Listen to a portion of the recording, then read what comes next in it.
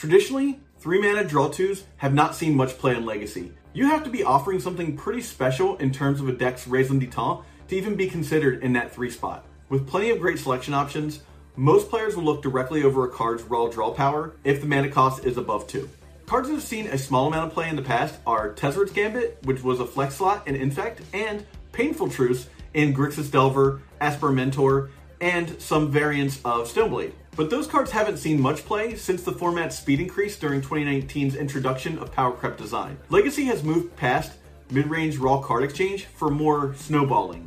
I'm looking at you, Miskenboo and Oro. But with Expressive Iteration's recent ban and Blue-Red Delver Stranglehold on the format waning, some slower strategies and higher cost card types may have a chance to breathe. Now, I'm not advocating playing Infect or Stoneblade, not in this video at least, but Flame of Honor is worth our attention. Flame of Honor reads, choose 1 card. If you control a wizard as you cast this spell, you may choose 2 instead. Target player draws 2 cards. Destroy target artifact. Flame of Honor deals 5 damage to target creature.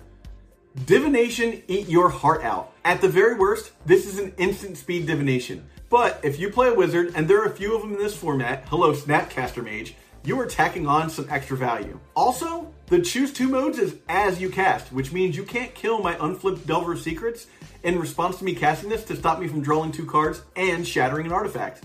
This card can net raw cards and has the potential to impact the board. That's a really strong combination that will see play in the right builds.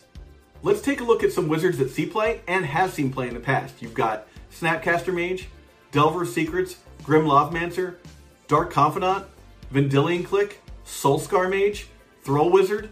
You get it. This is not a hard requirement to fulfill. In the decks that want to play Snapcaster Mage though, this card is going to shine.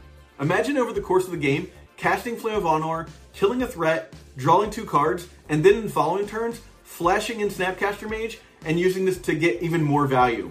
Kolaghan's Command, Deja Vu. It won't feel good to cast this without a wizard, but the floor is so high. Sometimes it'll be a murder, other times it'll be a divination or a shatter. But it is the card you need when you need that kind of effect. Flame of Honor is not the flashiest draw engine in Legacy. At the very least, Force to Fill will be casting this card before dying to Urza's Legacy. And you can quote me on that. Hey, thanks for watching, and if you've gotten any value out of this video, please consider subscribing to the podcast, and if you have the means, supporting us on Patreon. Thanks so much.